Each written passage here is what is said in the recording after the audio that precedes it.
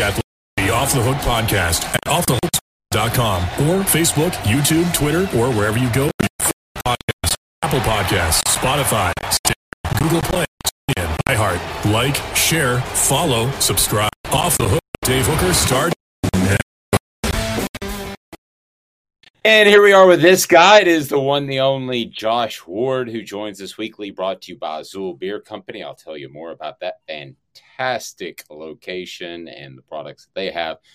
But first, let me remind you, hit that subscribe button, hit the like button, and we can bring you more content. And everybody loves more content from the one, the only Josh Ward. His appearance brought to you today by Azul Beer Company. They've won awards that are worldwide. They have a great location in downtown Knoxville with a panoramic view of the city. I don't know why you wouldn't go to Azul Beer. Go to azulbeer.com. Josh, how are you, sir? Dave, I'm doing well. We're getting closer, under 4 weeks to go until the season kicks off. We are. It's right around the corner. Somebody told me 28 days on Thursday. I don't know whenever you may be watching this. We taped it on Thursday, and somebody told me 28 days. I was like, no, that's not right. And I hearkened back, Josh. How many times was the icebreaker with a coach? So I don't know if you use this. I use this all the time. Well, I stopped, and I would say, "So you ready for the season to get started?" And they'd say, "Bleep, no, I could use another 2 weeks or a month." I know the feeling, Josh. I know the feeling now.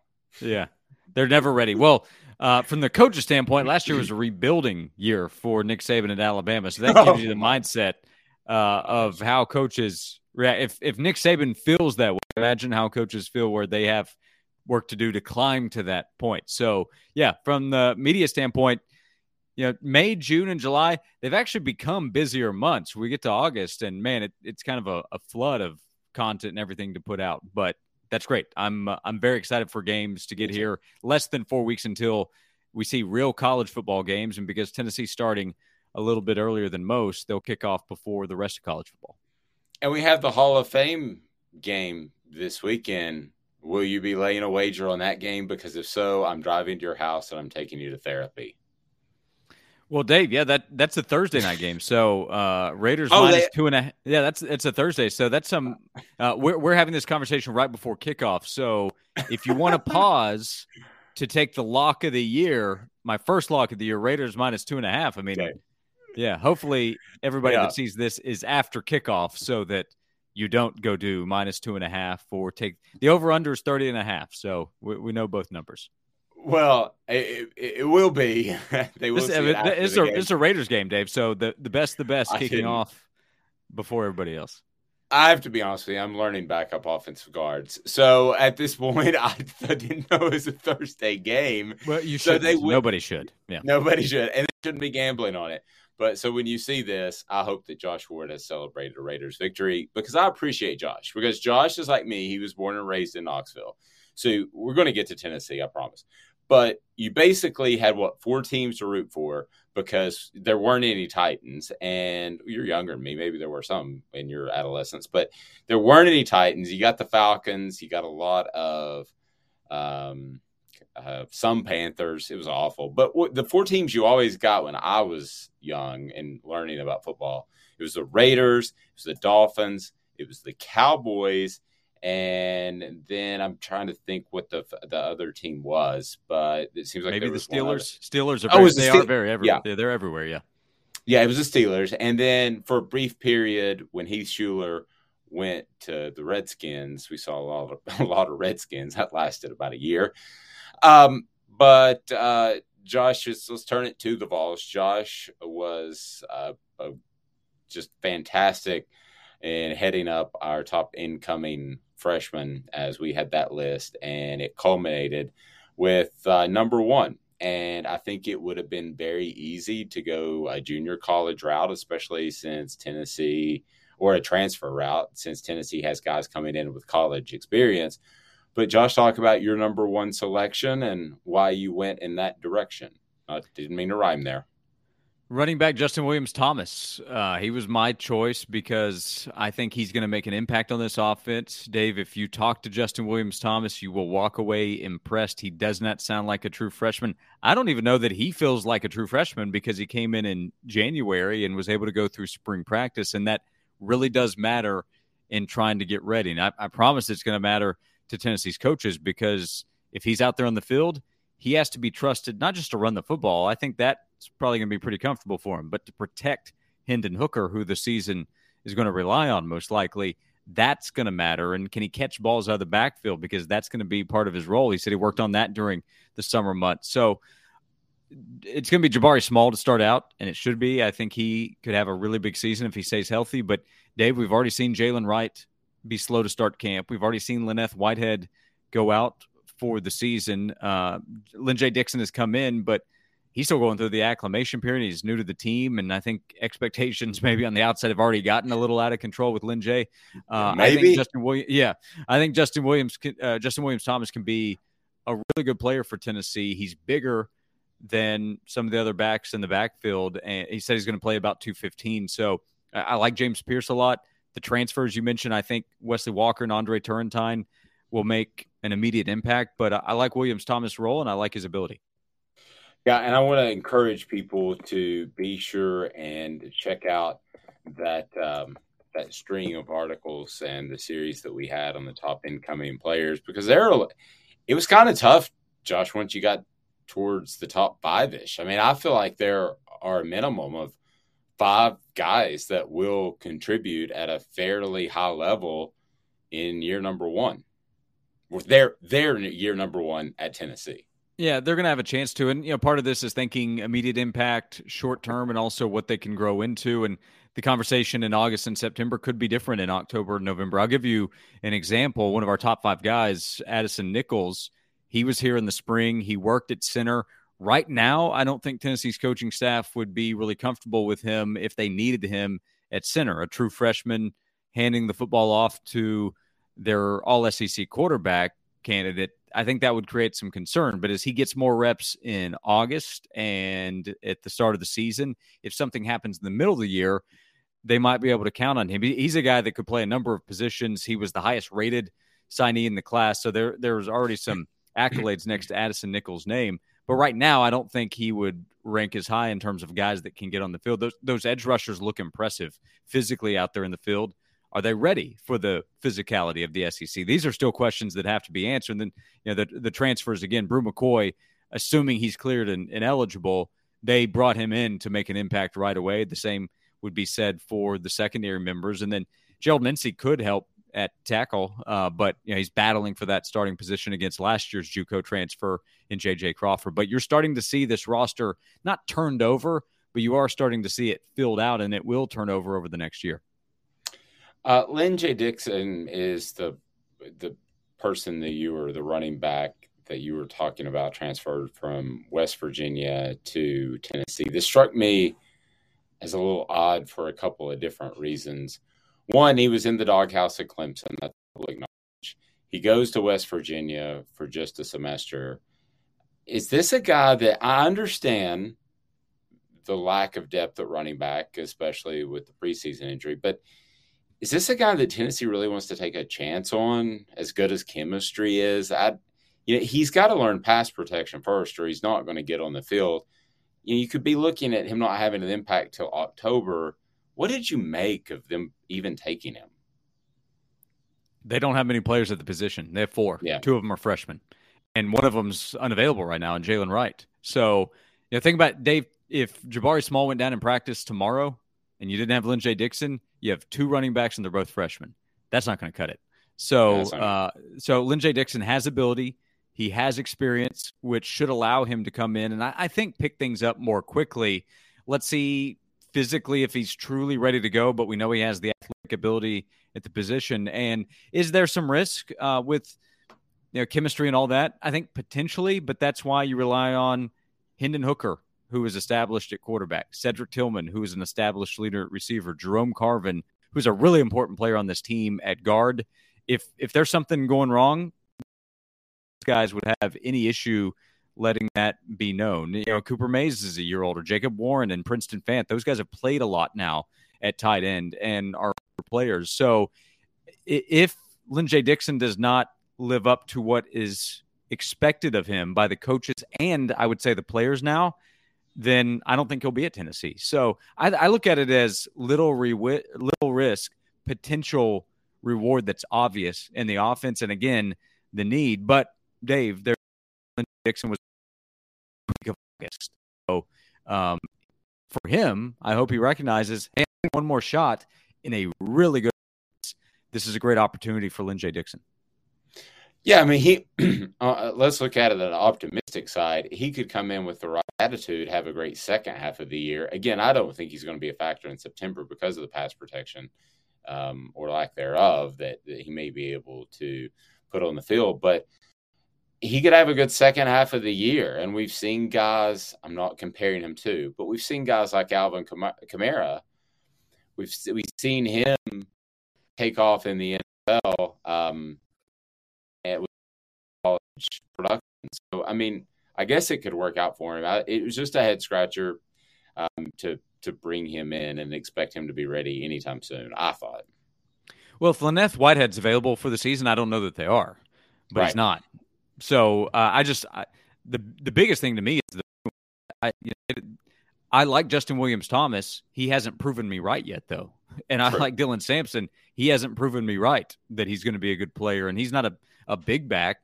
So Jabari dealt with injury issues last year. Jalen Wright's dealt with injury issues since he's been at Tennessee. So they just, to me, it's a scholarship number issue. 4 running backs in the SEC could be scary for Tennessee's coaches, and he does have a lot to learn, but so do Williams-Thomas and Sampson without the college experience and without the confidence of, okay, this is what you do in a big-time game. Lyn-J Dixon wasn't just playing somewhere else in college. He was playing in a program that had the highest expectations on the field, so that's not going to affect him. And picking up or see what you see from a college defense, he's done that. 2 of the running backs have not. So I don't know what to expect. I did mention earlier, though, I think expectations have already gotten out of control. I think fans have already some, not all, some fans have already said, okay, so you think he just takes over and starts ahead of Jabari Small? No. No. At some point, I mean, maybe, but I think this is a guy with talent and with obvious upside on the field to come in and fill a spot that is pretty wide open behind Jabari Small. Yeah, I mean, not like Jabari Small. You?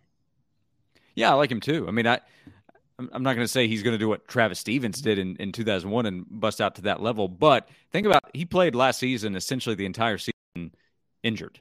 He hurt his shoulder in that Pittsburgh game, and he plays running back, Dave. That's not a good spot to be hurt. So he powered through as best he could. He's shown running ability. I like him. He a really good running back for Tennessee in this offense. I think it can fit him really well.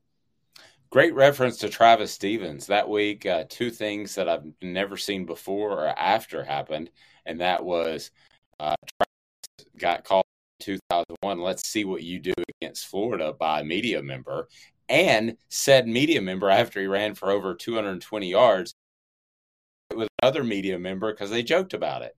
So that's a great reference that brings back a lot of memories, times from the press box. But Josh, let's turn to quarterback for a second.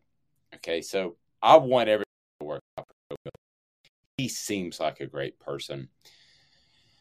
But talking to somebody close to the program, I think they want to make sure that they have Tavon Jackson ready. The step out of bounds against Ole Miss in the heat of battle, to me, might be one of those mistakes that are impossible to overlook. And he has accuracy issues. So let me ask you a 2-pronged question. If Hendon Hooker decided that he had something, more important to do in the opener, and they had to play second string guy, who is it? And then as of October the 15th, midway through the season, Jackson having that time, who would it be? Well, opener, Hendon Hooker's unavailable. I think it's Joe Milton. If Joe Milton continues to struggle and shows the same issues as last year, then I would be very curious what the coaches think about Tavon Jackson's progression, because you can't continue to have that. But again, numbers-wise, you're limited to that conversation. So Joe Milton's important for Tennessee. They do not want Hendon Hooker to go down, but he did last year. And one of the big questions on the team right now would be left tackle, where you're J.J. Crawford or Mincy getting beaten at the edge and a hit being delivered to Hendon Hooker. to this conversation becoming very real. So a lot of the conversation has been really positive about Joe Milton continuing to buy in and wanting to prove that he can play the quarterback position and being a good teammate. And he and Hendon Hooker have a really good relationship, and that is a positive sign. In fact, I feel like Tennessee is a positive sign because we've seen guys just up and go if things don't go well. So if something were to happen to Hendon Hooker in the start of September, then Joe Milton gets another chance to prove he can play quarterback in the SEC. Middle of October, I don't know. Dave, remember C.J. Leak? He was the backup to Casey Clausen, and he was given a chance to be the guy as the backup, and it just didn't go well. Now, I think there's more upside with Milton in terms of ability in this offense, but if you continue to find issues and you feel like, okay, we're not getting it fixed, remember they went to James Banks and said, we'll just see what we can figure out with this talented freshman. That's a potential situation if you have to go to the number 2, who is Joe Milton, and the number 2 cannot deliver. Yeah, maybe you could throw a Squirrel back there, but I don't think for a couple of plays. I don't know. 170 pounder that's running at an SEC defense. Be careful how many times you do that. You think that guy's 170 pounds, and you think I'm 170 pounds. So hey, I'm 5'11" in the program, Dave. So don't question my numbers. That's right. I've got you at 6 foot. Okay. So 6 even 0.02. It's funny you bring up CJ Leak. I don't know if you did that on purpose, but they both have the herky jerky release, like a boxy sort of release that, to me, it's like a free throw shooter. We don't talk big Ben Simmons or any of the guys that just can't shoot. You got to tear that down and start it anew. I don't even know that can happen in a year. Yeah, I don't know. If there's a coaching staff that deserves the benefit of the doubt, it's this one, right? Because essentially everybody else has worked out. But that's why a year ago there was the hype around Milton, because his physical attributes were obvious. But he had transferred from Michigan, and for some reason people thought Jim Harbaugh couldn't coach football. So that was the reason that it didn't work for Joe. And it's like, well, actually, Jim's still a pretty good coach, and Josh Heupel and his coaches, we know, can do a good job. And it didn't work for Joe. And he didn't have a ton of time last year. He had more time. And I meant it when I said he deserves credit for continuing to buy in and being a good teammate. And he and Hendon Hooker have a really good relationship. That's important, because if they do have to count on Joe again, teammates are going to know that. And I think that they'll have his back. But if that's the case, he's still going to have to go perform. And I don't know. I mean, CJ Leak knew plenty about football. He went on after his playing days and went into scouting and working for the NFL. He understands the game. And Joe very talked smart. to him. Joe's very intelligent. He understands. It's just it hasn't translated to the field yet. But he's adamant, I'm a quarterback, and that's my future.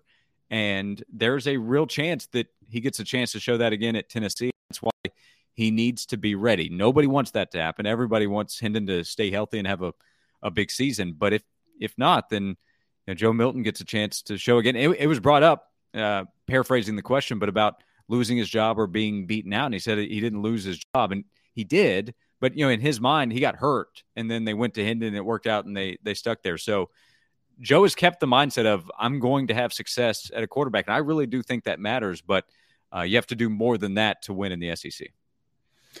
I appreciate it. I root for the young man as I root, for the guys I hear about. And I don't know him personally, but the guys I kind of get to know. But I think there's some real mechanical issues that I don't know that can be fixed, like I said.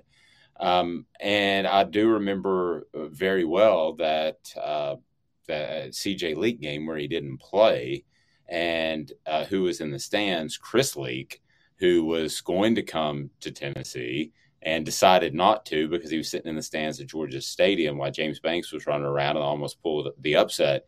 What would have happened had CJ Leak been the guy that almost pulled the upset, had continued to start the rest of the season and until he was no longer needed because of health? And Josh, that was a really pivotal moment in Tennessee football history. Things would have been much, much different. I don't know how better or worse, but they would have been different. I don't know either. In terms of results, I'm not sure. But, 4 years later, C.J. Leak's helping lead Florida to a national championship, and Tennessee's facing him, obviously, in the East instead of having him be the quarterback. And Yeah, assuming if everything works out for CJ the rest of his time at Tennessee, I think Chris comes to Tennessee. I think he sticks with that plan. So he's probably the guy. I don't think you have a class of Eric Ainge and Brent Schaefer.